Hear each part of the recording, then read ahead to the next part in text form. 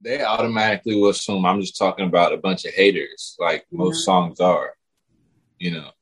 But it's not really about haters. It's about like when I was schizophrenic and me saying like, you can't stop it. Like you can't stop what God is going to do in my life. And you can't top it. Like anything you would try to offer me, you know, how Satan tried to offer Jesus all the kingdoms. Like you can't top what God is going to do in my life. Yeah. That's basically what that whole song is about. You know, but won't he do it? Satanic rituals, mental health, and being too hard for Christian hip hop. In this episode of Testimony, a musician's story presented by Sound Seekers, Southern California rapper Adrien Lamont shares his Christian testimony. Adrien discusses his drug and alcohol addiction that led to schizophrenic episodes, which eventually caused him to give his soul to the devil. Don't worry though. God snatched it back with an Uber ride in a modern day John the Baptist. Mother Brown delivers a thoughtful prayer. It's humorous as well. And additionally, Adrien breaks down, they can't top it. Won't he do it? Big things and unique in the 4-song breakdown. I am Galika Brown, and this is Sound Seekers Presents Testimony, a musician's story. What's going on, guys? I am Adrien Lamont, and this is my testimony.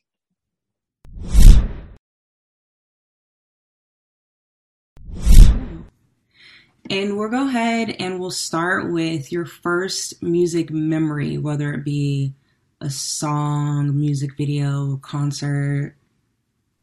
Yeah. My first music memory had to be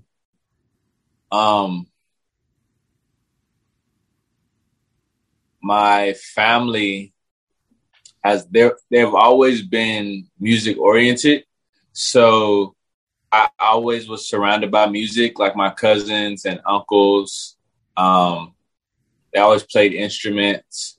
But my younger cousins, which was like a generation behind me, they had a rap group.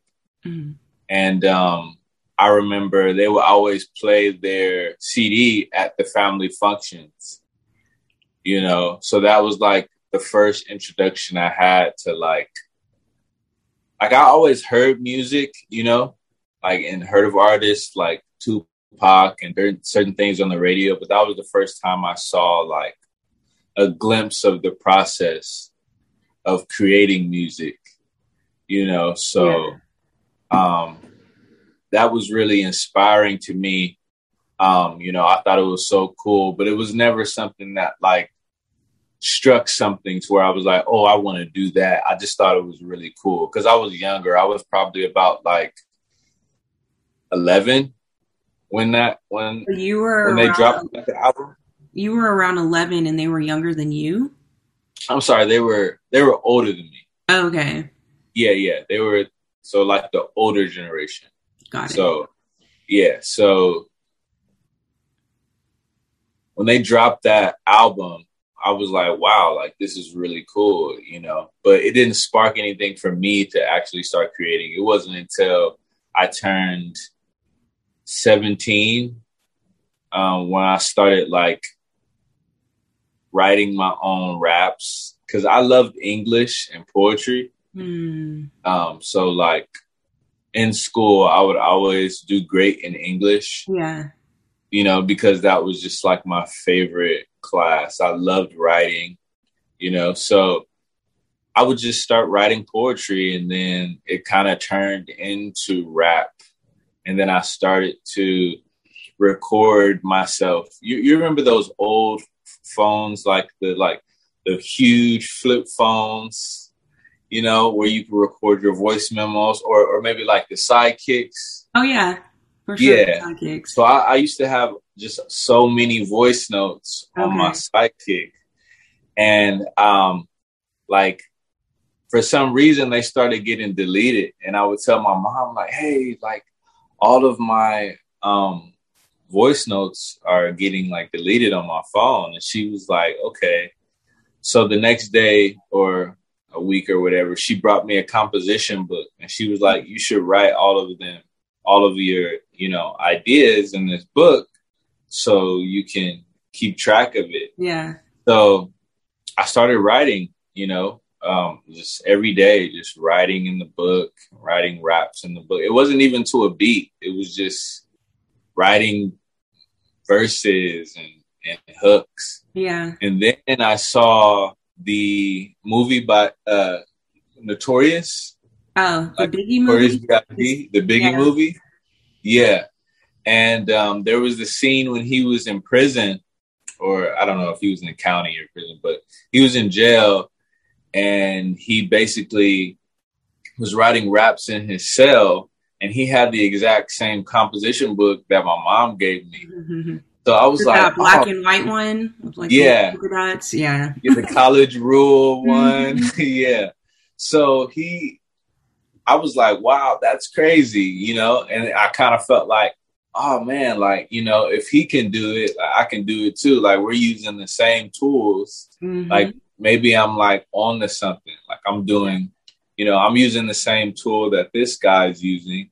Like, and I'm young, you don't have a lot of reservations when you're young. Your mind is so like open. I was like 16. So then that's when I really started to try and create songs. And, we'll get into all of that, the song making. For sure. Let's start with your childhood, where you were raised. Word.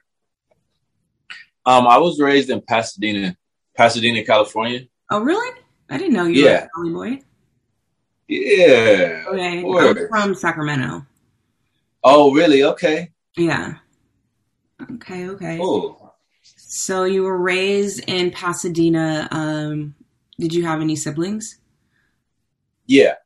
So I have a huge family, but my immediate family consisted of my sister, just my mom, really. My dad passed when I was 4 years old. Do you have any memories of your dad? Yeah, definitely. Definitely.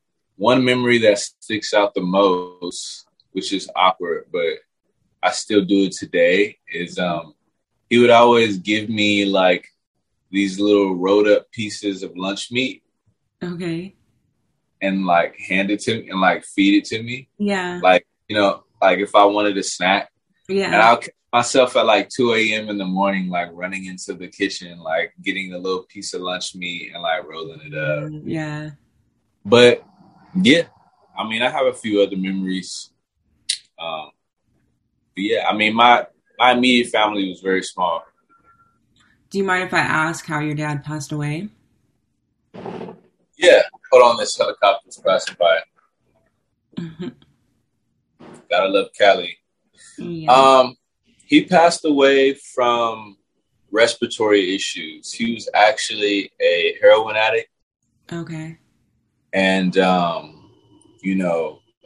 through the heroin, that really took a toll on his body to the point where his heart couldn't keep up anymore. Okay. And I'm sorry to hear that. Yeah. So your household, so then you're predominantly raised by your mom? Yes. Single black mother, as the story usually goes. Yeah. Was it a Christian household? Yeah. I mean, I think that my grandmother is definitely to blame for that. She was a very, very deep-rooted Christian woman. So she always pushed her children to Christ. So we would definitely be in church a lot, like at least every Sunday. But I never had a relationship with Jesus, really. I didn't really know why we were going. I just figured, this is just what we do every Sunday. Yeah. So, but it was definitely rooted there. I think my grandmother's prayers definitely covered a lot of things, especially through adulthood. So when did you develop your relationship with Jesus? Oh man, that wasn't until like a real relationship. It wasn't until I was about 20, 22. Well, no, 24, 23 or 24. I'm 30 now. Okay. So yeah. So it's been about 6 years. So 24 is when I really met Jesus. And what happened? How did you really meet him?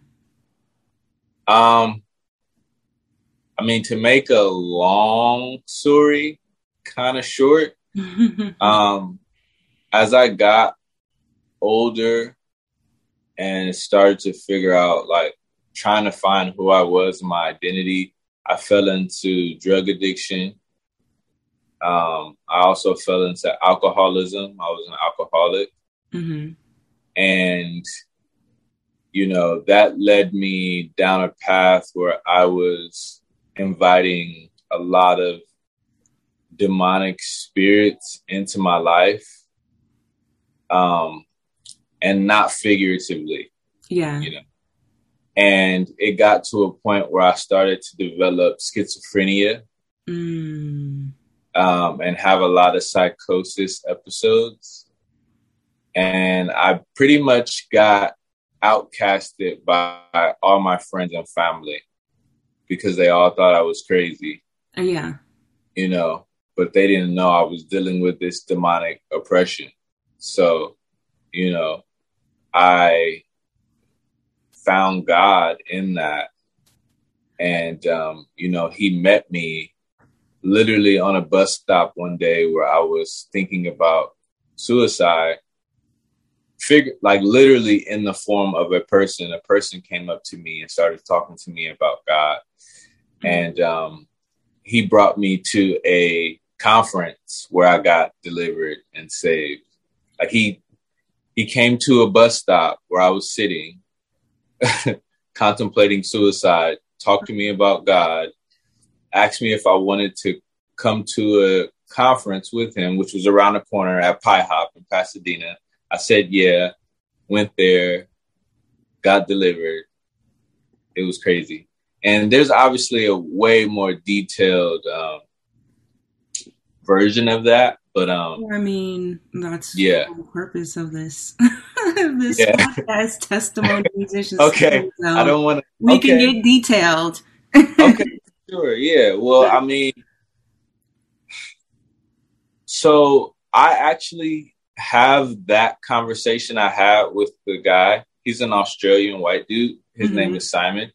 I have it recorded and on an album. I put it out on the first album I released, which I took down to re-release later and update the production and songwriting. But I recorded the conversation we were having. And, I was just at the end of my rope. I was hearing voices in the television and the radio, on TV. It was just sensory overload. Everything was,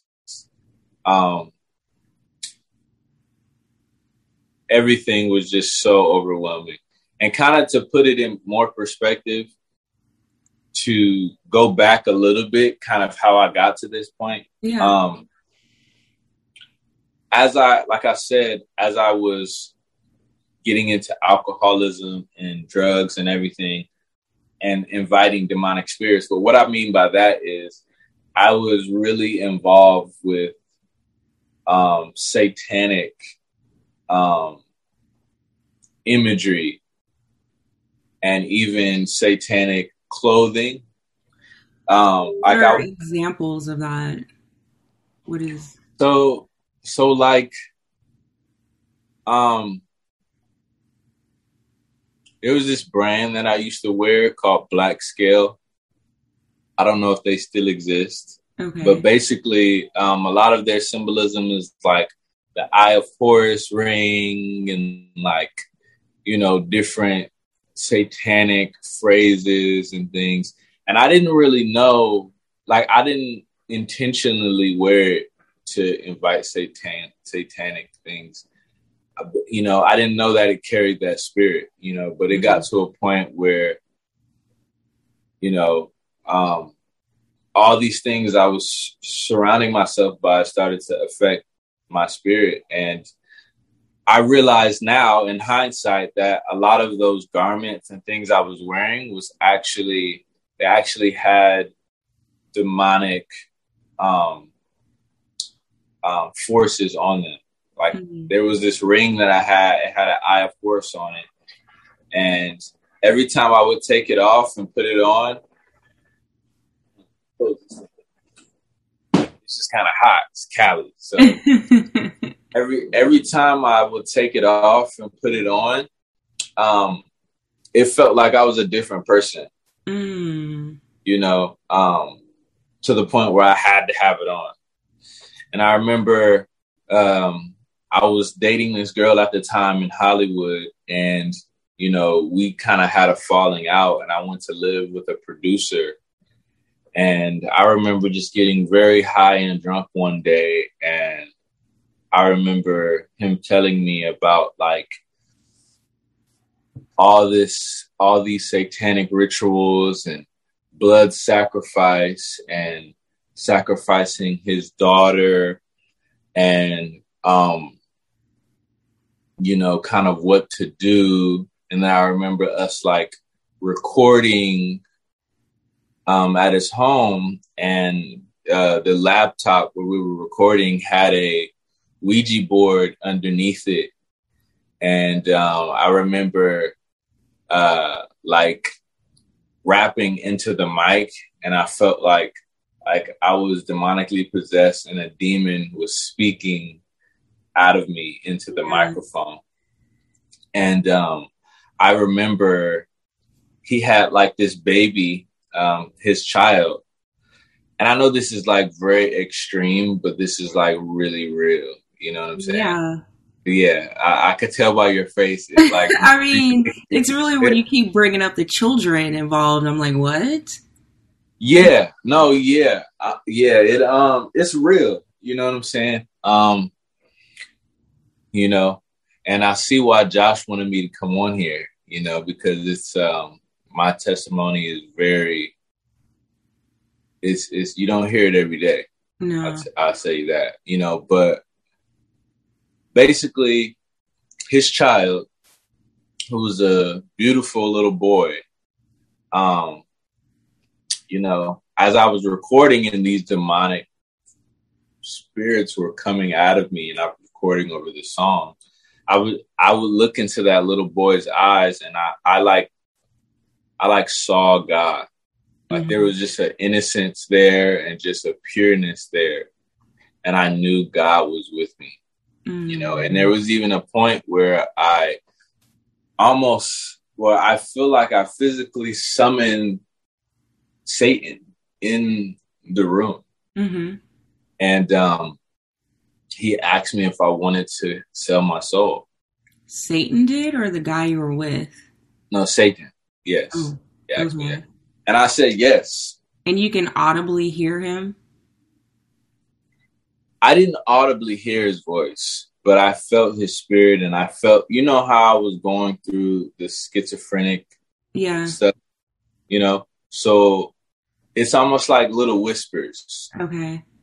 You know, it's not like, give me your soul. You know, it's more like you feel like having the conversation with the guy, Ouija board, talking about all this stuff. I knew what was going on. Yeah.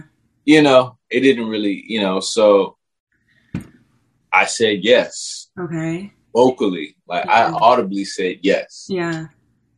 And I thought that was it, you know, and after that, I just started feeling so weird, you know, a darkness that I've never felt. I've never even thought existed. You know, my whole body just felt so dark. And I remember just saying, hey, man, like, I need to take a break. Let's re-record tomorrow. And I remember, like, trying to get some sleep, and I couldn't sleep. And I remember just drinking and smoking consistently. And I remember I was on the computer, and I was like listening to the song that I recorded, and the screen basically glitched out and went to another web page on its own.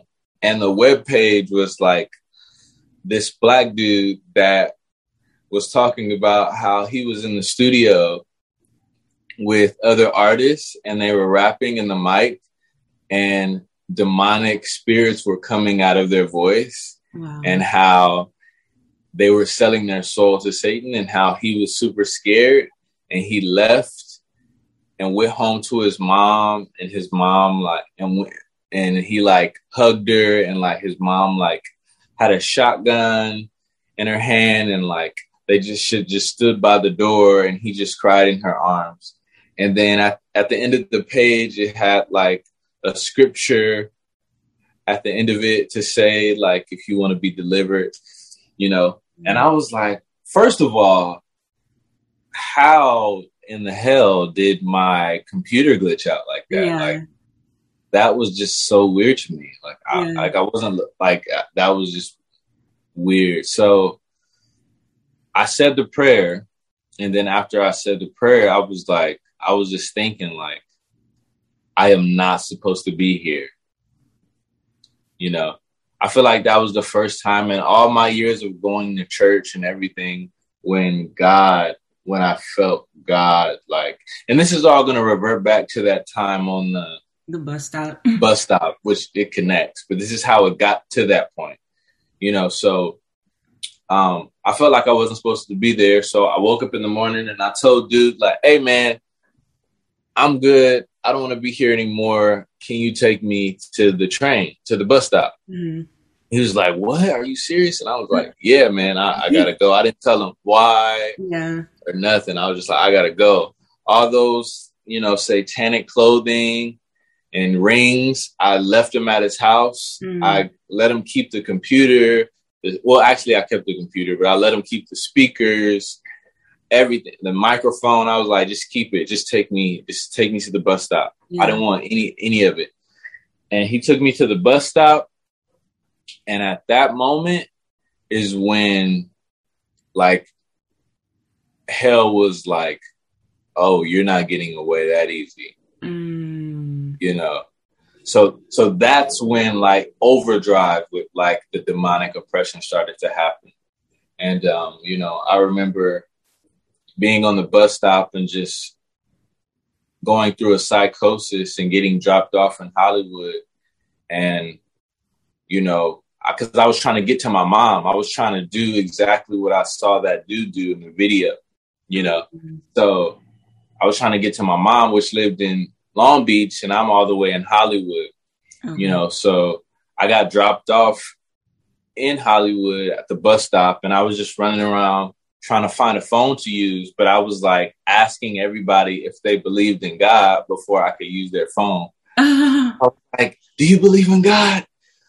And they were like, no. I was like, okay, don't talk to me. Other people like, do you believe in God? They were like, no. I was like, okay, don't talk to me. And then I saw the Musicians Institute building, mm-hmm. which is where I like had enrolled, tried to enroll to be a student, and had a counselor there. So I remember the counselor's name. So I went in to see if he was there, and he was there. And I was like, do you believe in God? And he was like, absolutely not. And I was like, whatever, just let me use your phone. So I use his phone and I call my mom and I'm like, Mom, this happened and this and da-da-da-da-da and this, you know, and she's like, oh my God, where are you? You know, and she's like, I can't get you, but I'm going to send an Uber for you. And I was like, no, don't send an Uber. You have to come and get me. So it came to a point where she did send an Uber, and I made the dude stand there with me the whole time. Well, I didn't make him stand with me. I was just like the dude from the Musicians Institute, my counselor. I wanted to stay on the phone with my mom, and I wasn't giving off the phone with him until the Uber driver came. And with her till the Uber driver came. So I took his phone hostage And the Uber driver came like, okay, so I asked probably like 8 people if they believe in God, and they all said no, right? Yeah. So when the Uber driver came, I saw that he had like a cross hanging from his rearview mirror. Okay. And I asked him like, hey, before I get in this car, do you believe in God? And he was like, of course. And I got in, and he was like, are you okay? And I was like, no, I'm not. And he was like, do you want to call somebody so you can talk to them?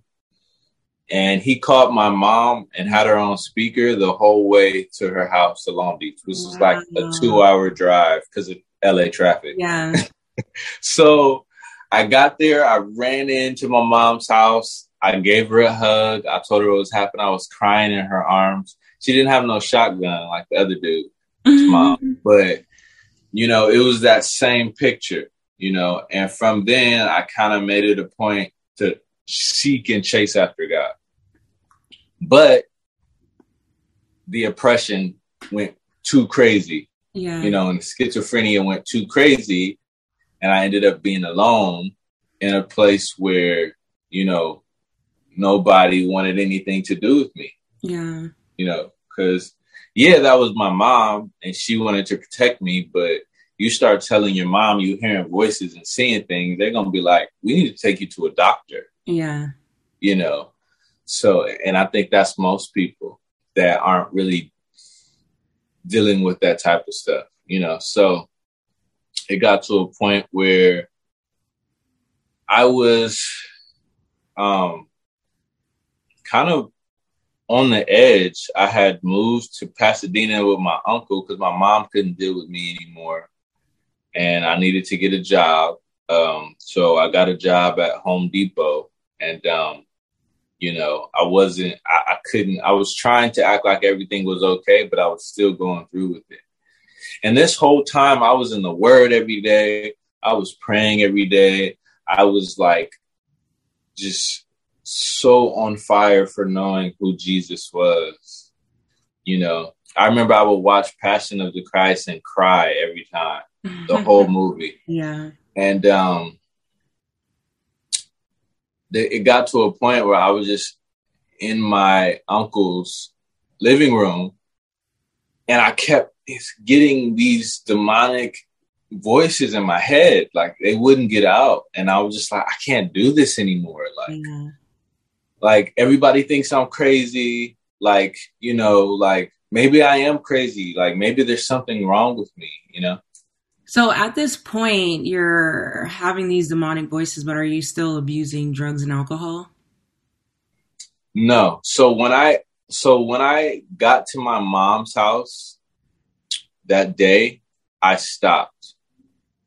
Just cold turkey. Yeah. And do you mind if I ask what kind of drugs you were abusing? So I was doing marijuana, Xanax, promethazine, little cocaine here and there, and then alcohol, of course. Mm-hmm. So, I still smoked weed at my mom's when I was living with my mom. But when I moved away to my uncle's for like a 6-month period, I wasn't doing anything. Okay. But still experiencing these demonic episodes. Yeah, okay. I was still experiencing them. And I had never went through anything. And that's the thing is that, like, I had been smoking weed for so long in my life and I never experienced any crazy psychosis things before, So it was just weird that all of a sudden I'm schizophrenic.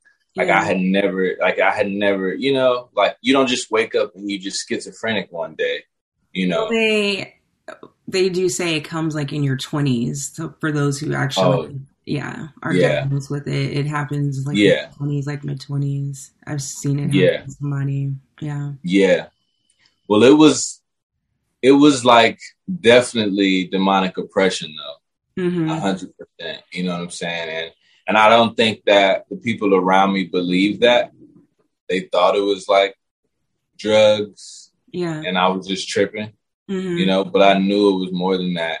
And that's why, when I got to my uncle's, I was like, I stopped everything. And it was for 6 months, but I was still dealing with all of that stuff. And then I was in my uncle's living room and I just I couldn't take it anymore. And I was like, something has to be wrong with me. Like, maybe they're right. Maybe I'm going crazy or something. Yeah. So I was like, I'm going to go to the hospital. I was like, I'm going to go to the hospital. And then I was just like, man, I can just end it all and not deal with this right now. So I'm like, I don't know what to do. So I go to the bus stop to go to the hospital, but I'm still like, I don't know, should I go to the hospital? Should I just end it all right now? Should I just, I just wanted to get rid of these voices in my head.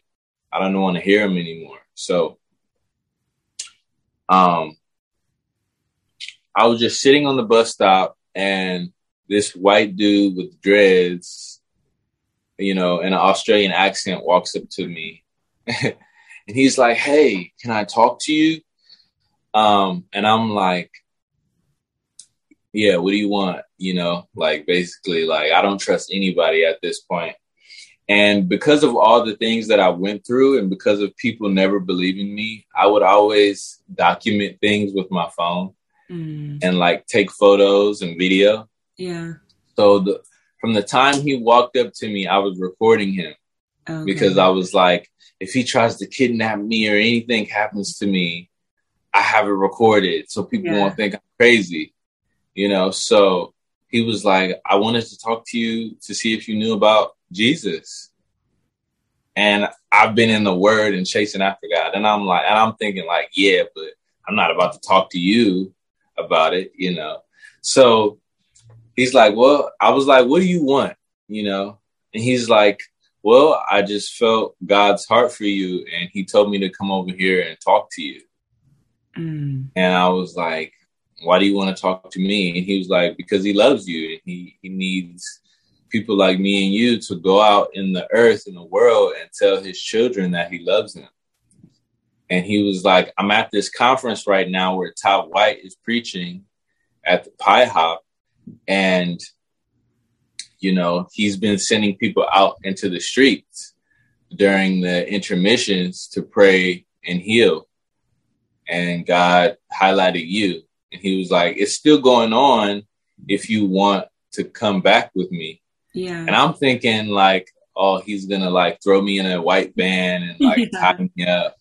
And I'm like, whatever, if this is how it goes, this is how it goes out. You were ready to go anyway. So I was ready. So I'm walking with him and I'm talking with him the whole time I'm recording still.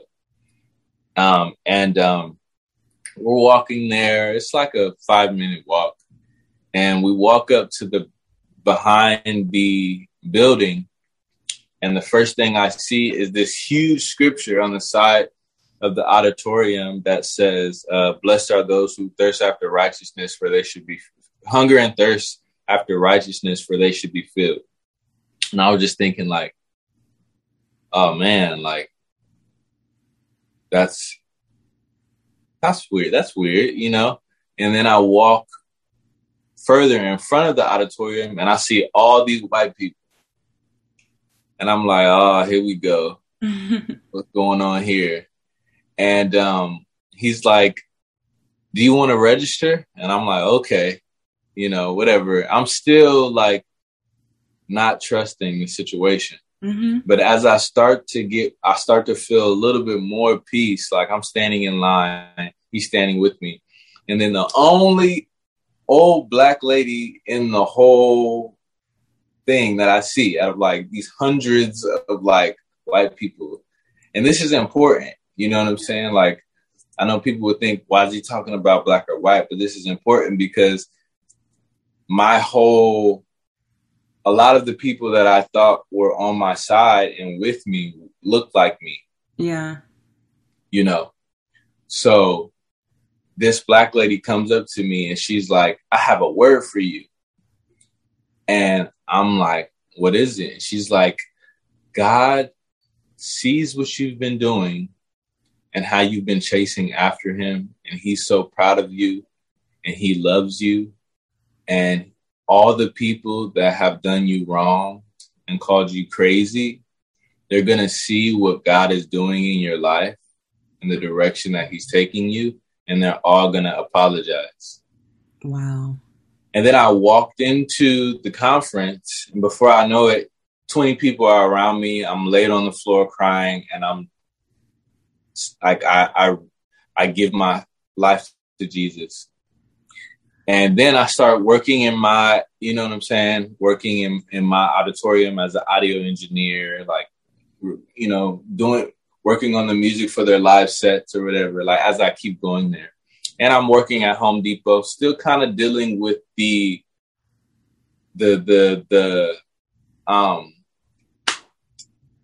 demonic forces, but it's kind of like I'm able to sustain it because I had a church community for the first time. Yeah. You know, and nobody looked like me, you know. So I mean, that just right there shows like the importance of community, right? Yeah. No, 100%. It's so important, you know, and I think that it was key because I felt like I had no one at a point in time. So to have so many people ready to pray for me in an instant and not make me feel like something was wrong with me was everything to me, you know. So, but I was still dealing with a little bit of that schizophrenic, like, you know, like aftershock, you know. And I was working at Home Depot, and one of the people that was working there, well, I was living with my uncle, and he was just being super mean to me, you know. And this is like after I got like saved and all that. He was just being super mean to me and like calling me crazy. I have him recorded. He's on the album too, and he was cussing me out. But I'm sure nobody wants to be around you, Mr. Just record without consent. I mean, I don't be recording people now, but I mean, at that point, I needed to document this stuff because, and I'm glad I did, you know, because nobody ever believed anything I said. Yeah. You know what I'm saying? So, I knew that I had to leave his house at some point.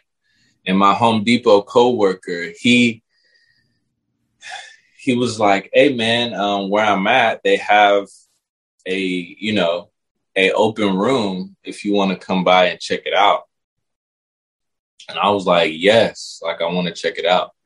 So I went like the next week, and it was right across the street from the auditorium I got saved at.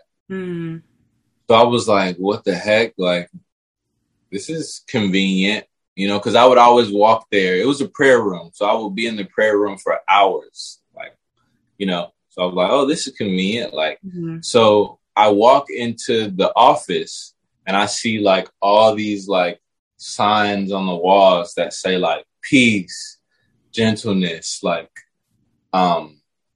pray, like all this stuff. And I realized it's a sober living home. It's a sober living home. Yeah. I mean, that's what you needed though, right? 100%. Yeah. Yeah.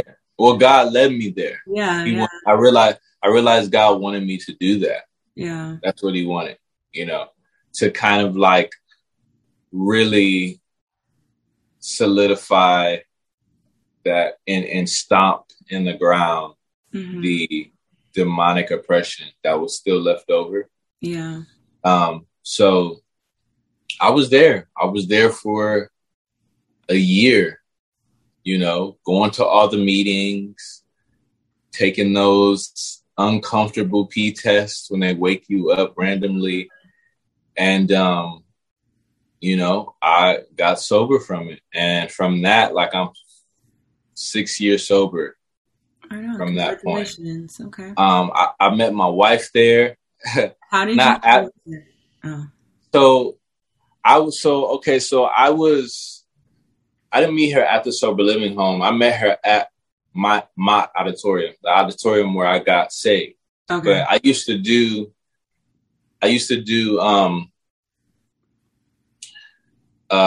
engineering for, their sets, and she's a singer. So she was singing one day. Okay. And, I started to really take a fancy to her voice.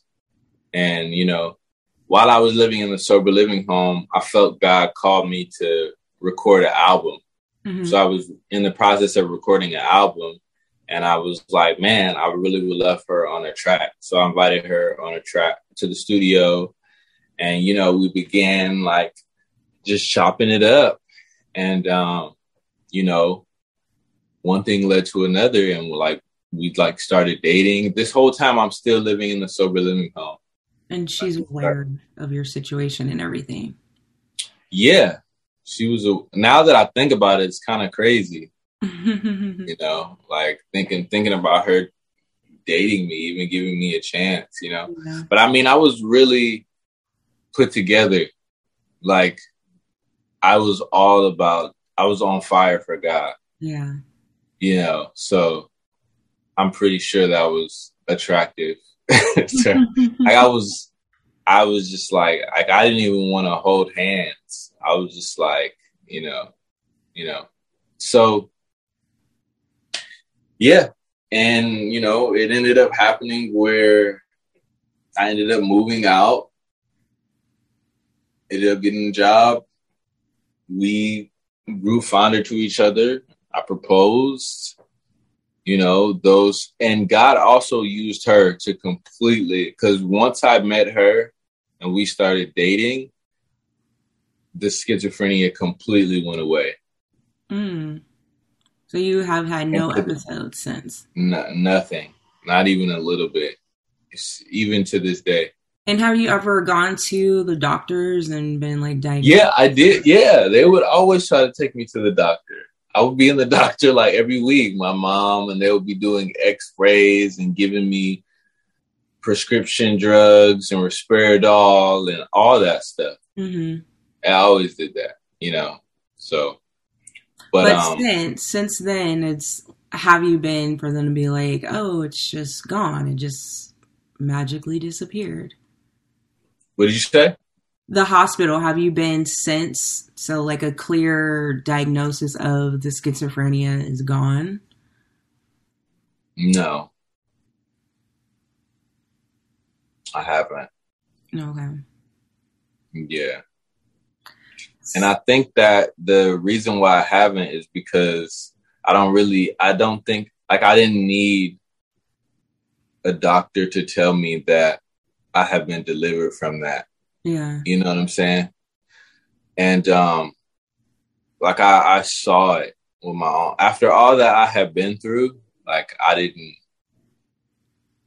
I know I needed Jesus to deliver me. I know it was a miracle. Yeah. You know what I'm saying? And I didn't want to open that back up to doctors who tried to give me medicine that was really bad for me. Yeah. That was, and they just prescribe you. And that's the thing. Like, I was never like diagnosed as schizophrenic, Mm-hmm. But I was having schizophrenic episodes. Yeah. They didn't want to diagnose me as schizophrenic, but they said that my schizophrenic episode, that I was having schizophrenic episodes, but they gave me medication you give to schizophrenic people. Yeah. That's why I didn't trust the healthcare system at that particular moment. Yeah. I'm not saying at all. Yeah. No. So I knew that God wanted to show me, I'm going to do this for you. Mm-hmm. I'm going to deliver you from this, and nobody is going to take credit for what I'm going to do in your life. Yeah. And just like the lady said, that everyone was going to apologize. Everyone did. Wow. My mom, my uncles, like cousins, sister, they all apologize. My uncle still apologizes to me after 3 years. I'm like, it's okay. Like, stop apologizing. Like, yeah. I love you. Like, we're good, you know? And it's just like a testament to, you know, God's grace and his mercy, you know, because the enemy will always try to tell me that I sold my soul and I can never get it back. Oh, Lord got it back. He got it back. Up in an Uber and got you back. He'll use whatever he can. Uber, you know, but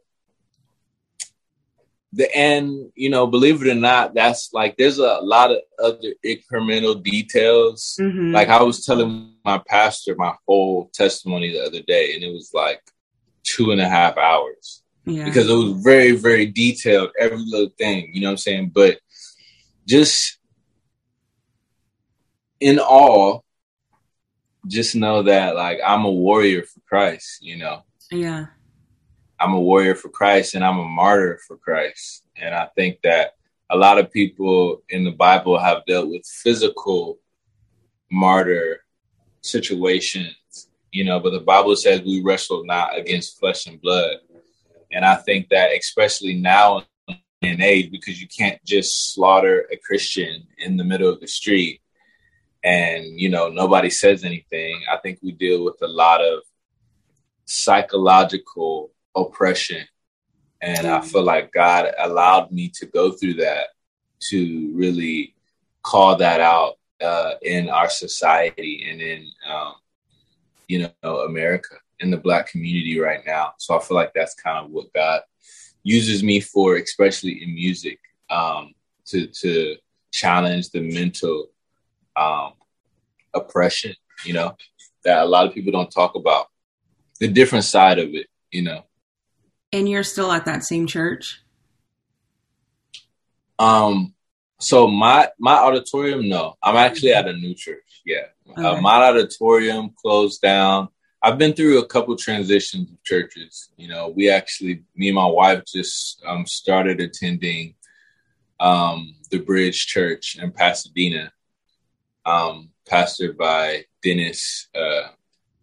And it's great. You know, I feel like there's seasons for different, you know, church communities, and you know, it's good though. What do you think? Because you're talking about your experience and, you know, dealing with like mental health issues and everything within the Black community, but it was a group of white people where you were delivered. How do you feel like that? I don't know. Why is that significant in your story? Like, why do you think God allowed them to be that for you? Well, I mean, there was Black people there too. As I started to like get more ingrained in Pi Hop, in the house of prayer, I obviously met more Black people. But when I first went there that day and got delivered, I didn't see any Black people except for that lady. Mm-hmm. And I think that's because all the experiences that I've had in the church have been with Black people. Mm-hmm. I had never even been to a church with white people before up until that point.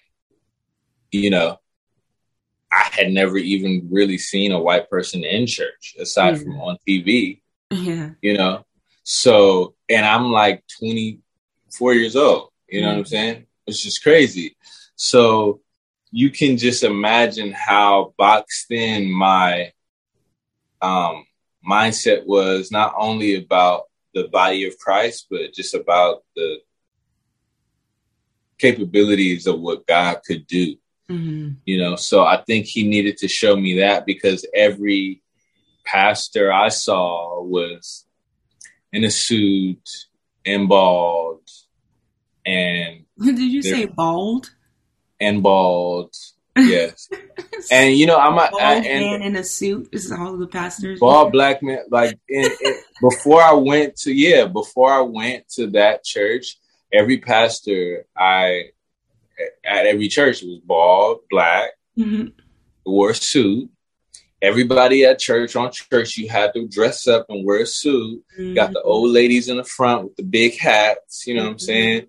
And, you can't chew gum because they're going to tell you to chew gum. And even if you chew gum, if it's a lady you don't know, she's going to be like, here, make you spit it in her hand. And that's just, that was programmed in me. Yeah. That's what church is. So when I went there, it was the complete opposite. People got on sandals, people wearing snapbacks and Nikes. And I'm like, what is going on? But I also felt like when I went into that, I had to be what I thought church was. So I started dressing like I shaved my head. Like I went to the doctor and got glasses. Like I was wearing these I'm serious. I was wearing button-up shirts. I was wearing these big old pants. You know what I'm saying? And it wasn't until like I started to continue in my walk with God where he was like, hey, I didn't call you to my kingdom for you to look like, somebody else. I called you to be who you are. I want you to be you. You know what I'm saying? I also skipped over a very, very important part. So after the Power of Love, where I got the conference where I got delivered, the next day it was Azusa Now, which is a huge conference at the Los Angeles Coliseum. And as soon as I walked in, there was this tall guy with an Angels hat on. I don't know if he just liked the Angels or if God was trying to be funny, Probably both. Right. So he came straight directly towards me. He put his hand on my shoulder and he was like, it's okay. You're safe now.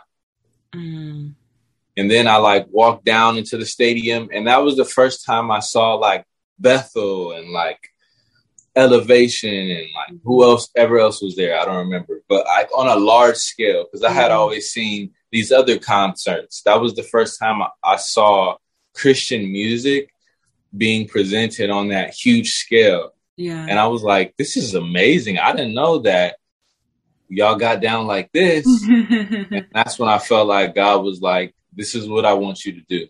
Yeah. This is why I brought you over here. Okay. They need, you know what I'm saying? They need to hear your story. I need you on that stage. Yeah. So, and then fast forward, you know what I'm saying? So,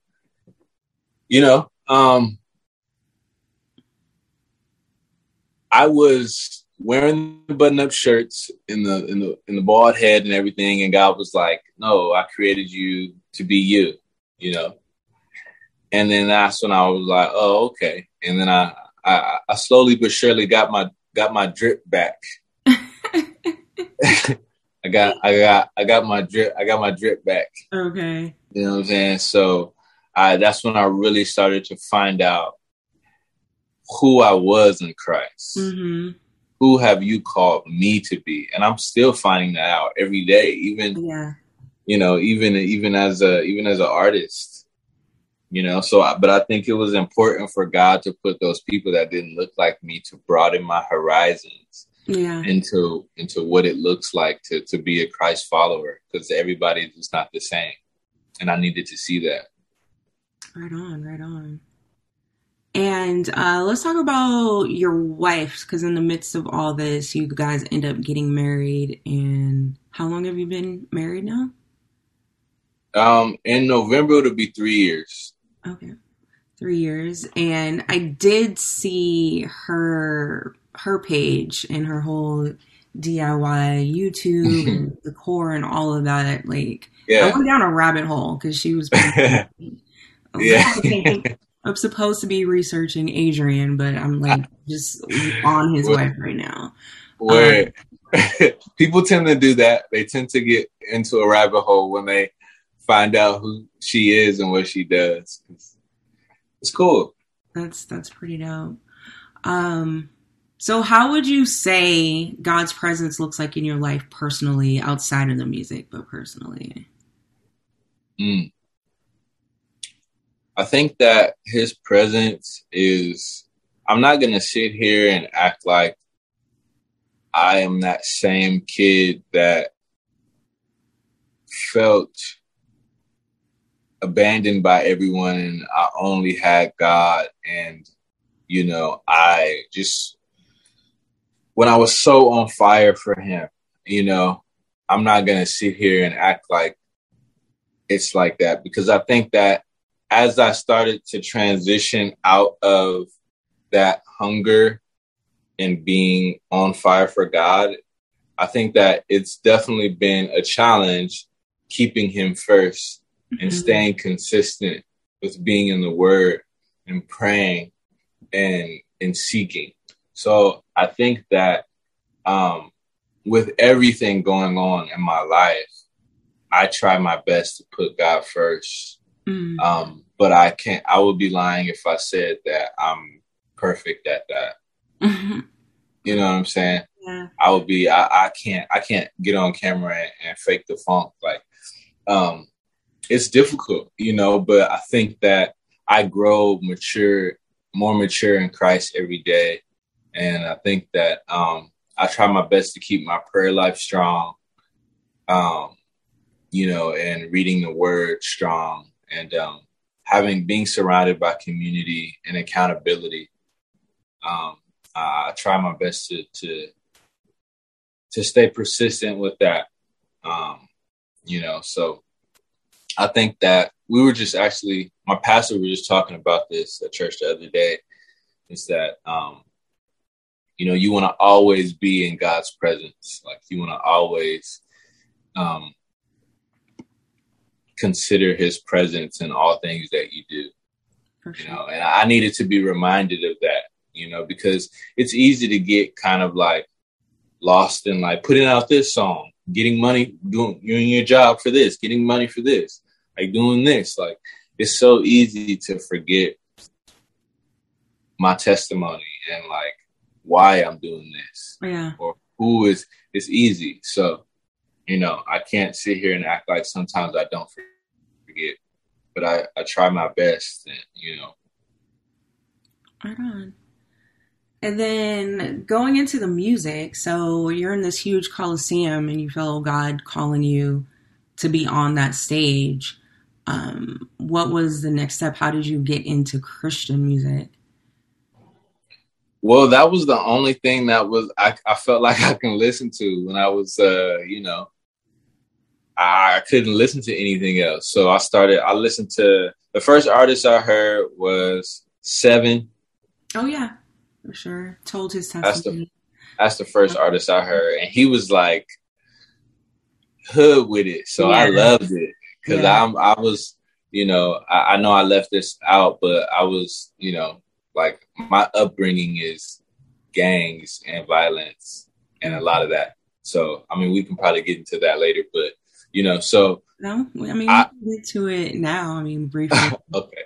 But I mean, well, that was a lot of my upbringing. Like, I was raised in Pasadena around a lot of Bloods. And then my family was in LA, all Crips. I moved to LA when I was, 18 to live with my brother, and really got infatuated with gang culture. And, you know, that, you know, so when I came to Christ, that's what really pulled me in, that he was from where I was from. Yeah. And he was speaking that truth, you know. And then I obviously found out about the GOAT Lecrae. Yeah. You know what I'm saying? And, you know, just from there, I started to, like, when I first dropped my album that I had my wife on, it was called Push, which stands for Pray Until Something Happens.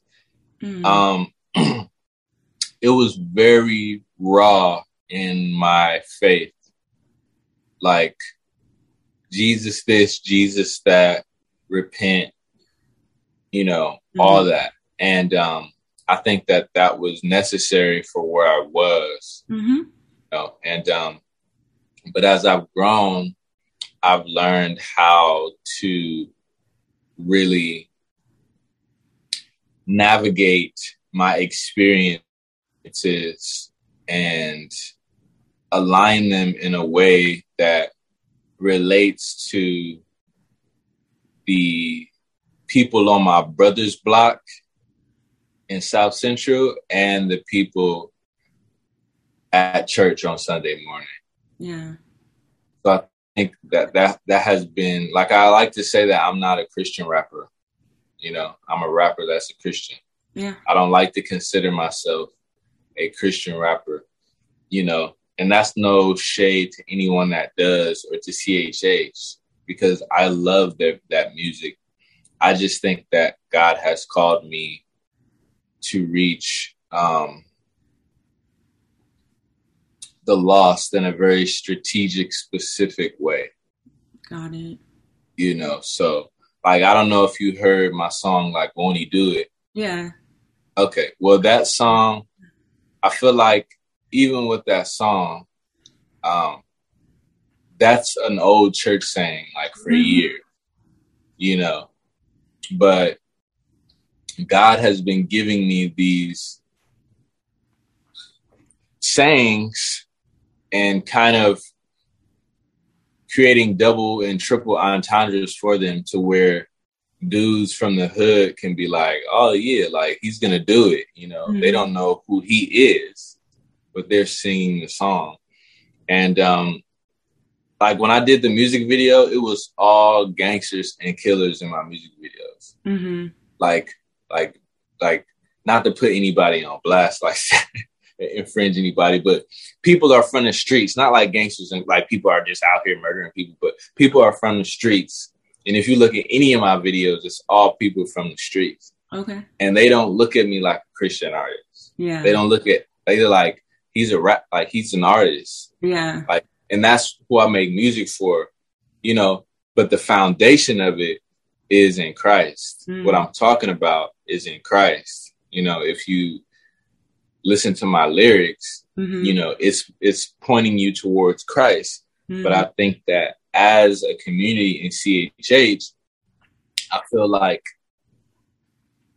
I'm tired of segregating myself from the secular industry, Got it, yeah. and creating, this is CHH and this is secular. Like, how are we supposed to reach this side if we keep, it's almost like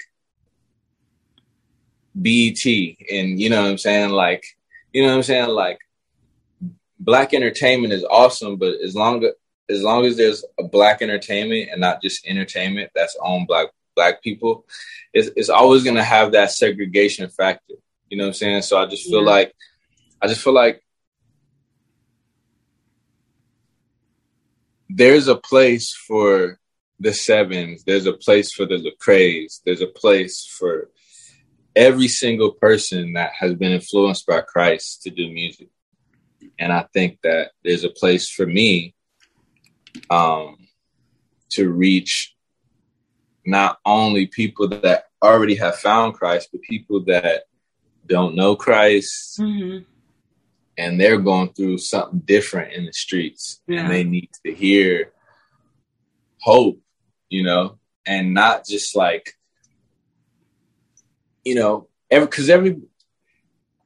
I've sat in studios with people, and tried to play them Christian music. Sometimes people can't, like, they just don't want to listen to it. They don't want to hear it. They don't want to. And I feel like God has helped me to not like water down, but like put it in a way where they can relate to it, where it's more relatable. Like, even if you think about Jesus, like, he sat with sinners, like he didn't just sit in the, temple all day. Like he went out in the streets. Yeah. He went and touched these people. You know what I'm saying? And I feel like sometimes as Christian hip hop, we want to be in our own little sector and have our own little like groups. And it's just Christian hip hop, Yeah. But I feel like we need to expand out and stop being afraid of being confused. Like if you're a light set on the hill, you can go into these industries and be you know what I'm saying? And people don't want to say, oh, well, I don't want to stop saying Jesus. Like, you don't have to stop saying Jesus. Just say it in a dope way. Well, I mean, like you said, there's different bait, right, for different fish. So you can have those who say Jesus, Jesus, Jesus, Jesus, and then you can have those who don't. 100%. 100%. I think it's something for everybody. Yeah. And that's the cool thing about everybody. This day. Like, there's so many artists now currently that are Christians that are making different types of music, and it's getting, pushed into the secular world via whether it be TV shows or, because there's a lot of sync licensing going on in the TV shows and movies and on ESPN. You can go to nightclubs and see Christian artists. So there's different ways that we're kind of flooding in, and it's pretty amazing to watch. Yeah. Yeah, I mean, all that is important. I think that a part of it too with me is just kind of like, not frustration, but I'm just kind of like, I feel kind of like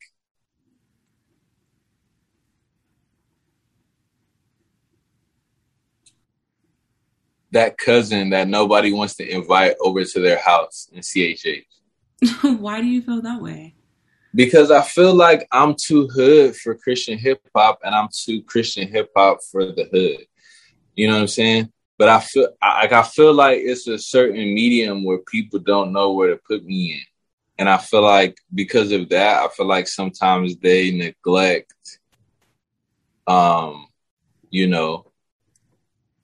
just feel like I get hated on, to be completely real with you. Yeah. I'm just being real. This is supposed to be an interview. I'm never going, any interview I do, I'm always going to keep it a buck. But, there's some people that I rock with, like Rapzilla. I rock with Rapzilla, but I feel like some people, like, they see what's going on, but they just be playing favorites. You know what I'm saying? I mean, I can see that, yeah. So I just feel like at the end of the day, like, I feel like that's even more of a reason why I don't want to be labeled as a Christian artist. Like, I just want to be, and I don't want to be a secular artist or anything. I just want to be an artist whose musical foundation is in Christ. Like, that's it. You know what I'm saying? So, but. Wait, I'm sorry. My grandma's here. Hold on. Yeah. I'm hungry too, Grandma. We gonna eat soon, okay? We're gonna eat soon. I don't know. Just give me about 20 more minutes. Well, what do you want to eat? I know you ain't trying to eat no salad.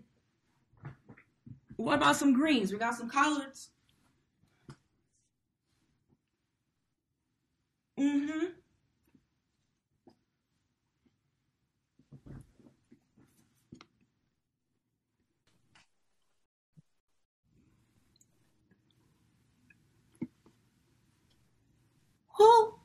Who was you, baby?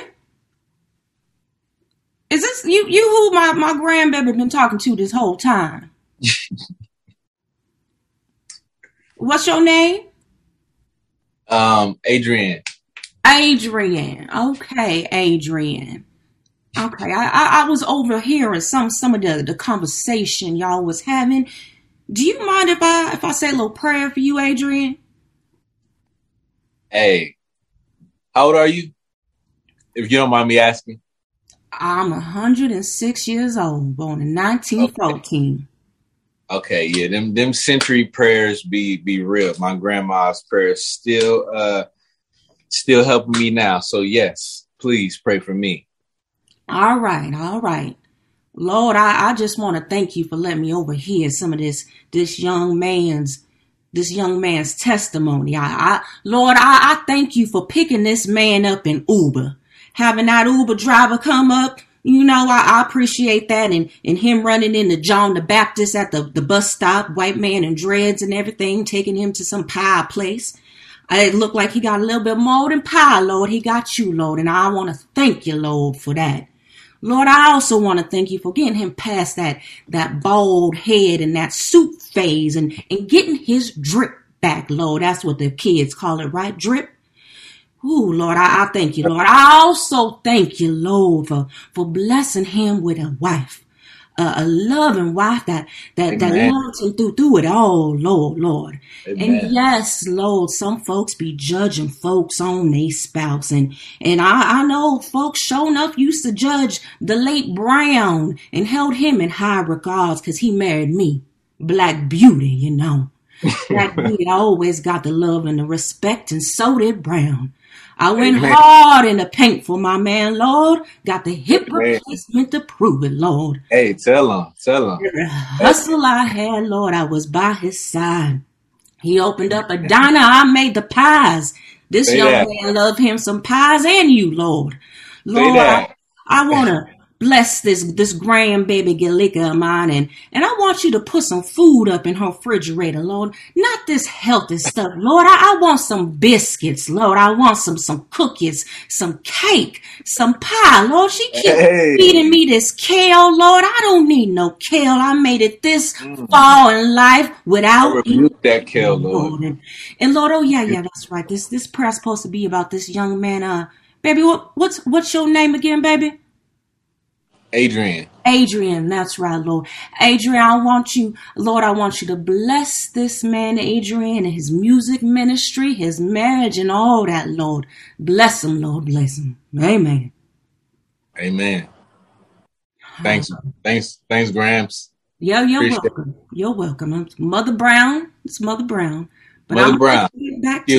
You're welcome. I'm gonna let you get back to my grandbaby. Gay Liquor, he ready for you. I done gave him a blessing. His drip should be extra drippy this time around. All right.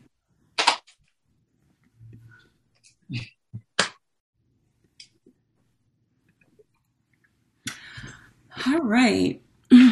Thank you for entertaining my grandma. Appreciate she was solid. Thank you. She was solid with the hip replacement and everything. You need to go and get her some real food and stop playing. I'll get her some real food. I will. So, I want to get to more of your music. We have a section called the Full Song Breakdown, where the artist raps or recites a verse and discusses the songs. What's between the lines and the song story. So for you, I selected They Can't Top It, Won't He Do It, Big Things, and Colorado Boulevard. I do know that you just dropped that Unique too, though. So if you wanted to do that instead of one of them. Oh, okay. Nah. I can do all four of those. That's cool. Okay. So if you don't mind just starting with They Can't Top It, just pick a verse that you like and we'll just discuss that. Okay.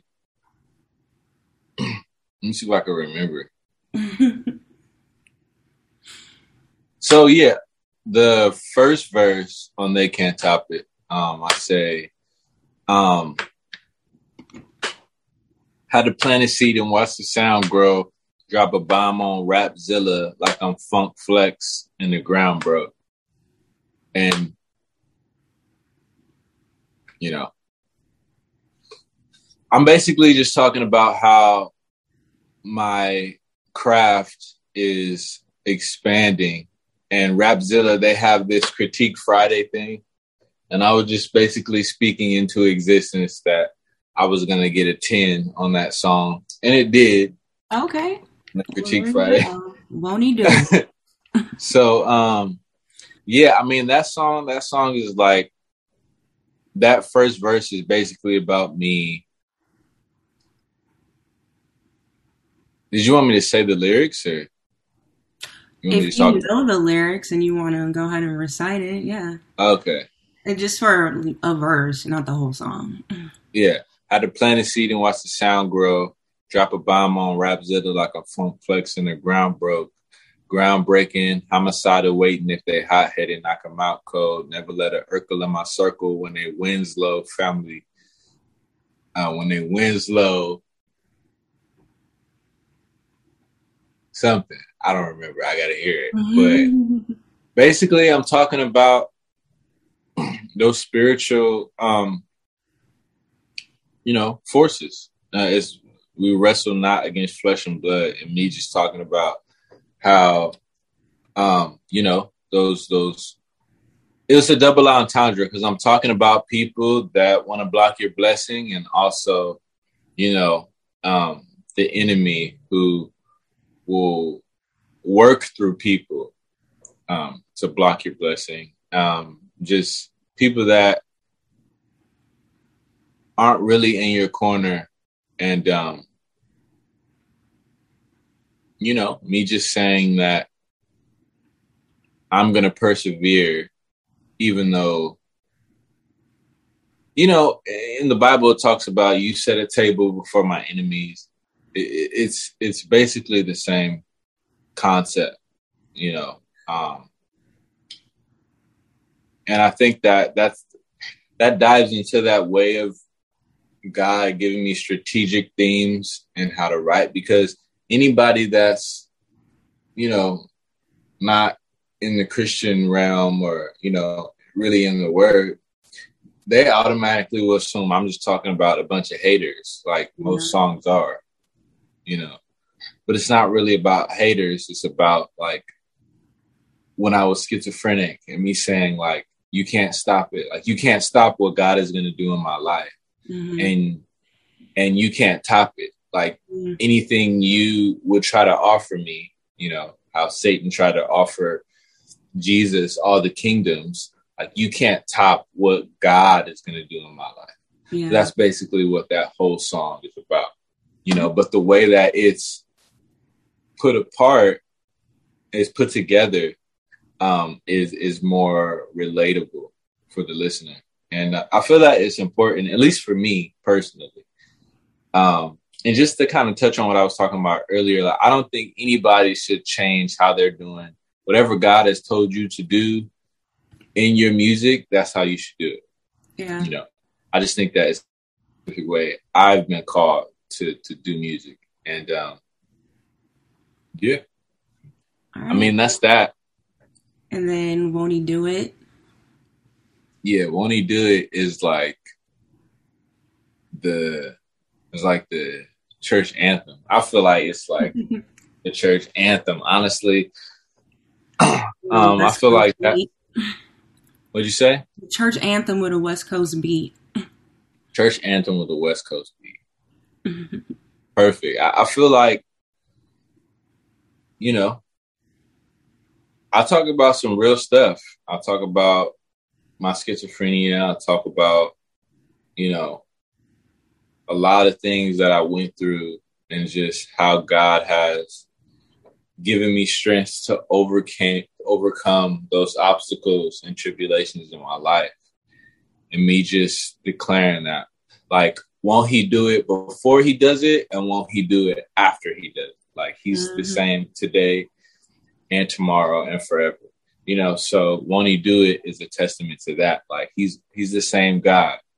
He's going to get you out of those situations, and just kind of a reminder to people that no matter what you're going through, God got you through something in the past. He'll get you through this too. You know what I'm saying? So. And Big Things. Yeah. Big Things is like,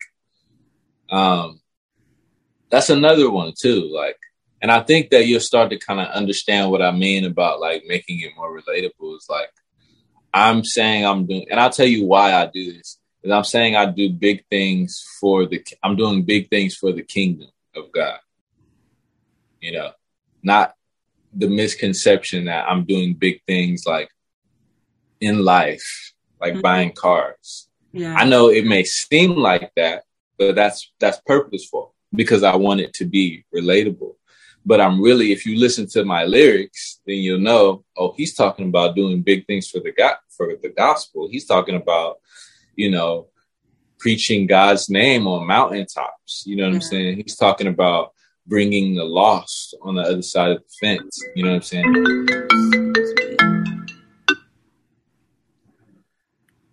So that's what that song is about. And then do you have like a verse, some of the lyrics that you can do? Oh yeah. You know, we do a colossal big stepping coming down Colorado, riding with killers that fill you with hollows, but I could turn a demon to an apostle.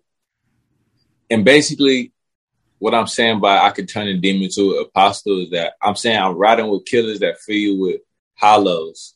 I could turn a demon to an apostle. I'm saying I'm in an environment where people are used to welcoming demonic spirits into their life, you know. But I feel like God has given me a gift to touch and reach those people to want to know who Christ is, you know. So I could turn a demon into an apostle. I could flip a chicken like I'm at Roscoe's, which means like a bird, like of cocaine. Like if I wanted to, I can go hit a plug up and be like, I'm about to make this quick, you know, 20 bands real quick. If I wanted to, you know, I could flip a chicken like I'm at Roscoe's, but I'd rather serve you this gospel. You know what I'm saying? I'd rather proclaim the name of Jesus on every mountaintop till I shake the cosmos. So, you know what I'm saying? Like, and the whole reason why I try to create that formula is because I feel like secular music does it to us all the time. Yeah. Like, I feel like they're always like feeding us with taking drugs and having sex and killing each other and all this stuff. Like, you know what I'm saying? Like they always put like sin on like this super smooth beat or whatever, but like it's sin, you know, and it's subconsciously infiltrating our minds. You know what I'm saying? So why can't I do that with my word? Like, it doesn't mean that I'm watering it down. It doesn't mean that I'm ashamed to be like, Jesus, Jesus, Jesus. Like, it doesn't mean any of that. It's just a strategic way I feel God has given me to communicate to this generation. And then if we can do unique, since that just dropped. Oh, yeah. That's all about identity. I'm unique, brought the gospel to the streets. So I'm saying I'm unique because I really do feel like I brought the gospel to the streets. Like, even that music video, all the people that I had in that sanctuary, in that church, 98% of them, aside from my wife, have not been to church in probably like 5-10 years. Yeah. You know, and I'm constantly bringing those people into my element, into the presence of God, you know, and I feel like we always want to talk to those people from a distance and say, hey, you can do this and you can do this, but we don't want to go over there and say, hey, let me bring you to my table, you know. So, yeah, brought the gospel to the streets. They test him because I'm a man of God, but I will always turn the other cheek. And that's just me expressing my vulnerability and, you know, like me not being perfect and me just saying, like, because I am from where I'm from, there are people that will be like, oh, well, you Christian, you can't do that. And you can't, you know, like you can't. And it's like, bro, you can still get these hands though. in the name of Jesus, you know. In the name of Jesus. And I know that's not perfect. I don't advocate that, but I'm just being honest, you know. They test me because I'm a man of God, but I won't always turn the other cheek. They talking wild on the internet, but we buddy with me, self-explanatory. Somebody tell them I ain't finished yet, so don't interject when I preach, you know. Yeah, I mean, it's just me declaring who God has called me to be and just saying it boldly, you know. And I think that, you know, sometimes boldness can come off as arrogance, you know, and I'm aware of that. And, but I feel like God has really called me to step out and be bold in who he's called me to be in this music space. And I feel like, you know, people will call it arrogance, and then people will be like, you know, I love that, you know? Yeah. So how would you say God's presence looks like in your life musically? What do you mean? Because we talked about personally in your life, but inside the music, when it comes to your creativity, how is he working? How is he? Yeah. Oh, he's the working force for everything. I wish that I trusted God in other areas of my life to lead as much as I do in music. And that's just me being honest. Yeah. Like, God can tell me at last minute, don't put that out. Don't say that. Switch that word. This is this, you know. I feel like he's always communicating to me. He's always giving me ideas and showing me. I feel like I'm just a deliverer. I'm just delivering his message. I'm just a messenger, you know. And I'm just using none of the music is about me. You know, it's just about what God has done through me. Yeah. You know what I'm saying? So all the songs you hear, like, it's about what God has made me. You know what I'm saying? It's all for his glory, you know? So I'm always trying to find ways to give him glory in my music and how to do it in a cool way, in a unique way. No pun intended. You know what I'm saying? And you know who I feel like is really, really good at that? I feel like Kanye is really good at that. And I feel like Christian hip hop needed that element of artistry in the field. You know what I'm saying? So I really try and follow the spirit. I don't like to put out music on my own. If it don't feel right, or even if I'm writing a song, I won't do it, you know. Yeah. I don't want to put out a song and God's hand isn't on it. I feel you. Okay. So now that we have completed this interview process, who would you like to see me interview on the show? Any artists? Well, I like you to see you interview. I would love to see you interview Young C. Okay. Not familiar with him. Look him up. Check him out. Young C. It's the homie.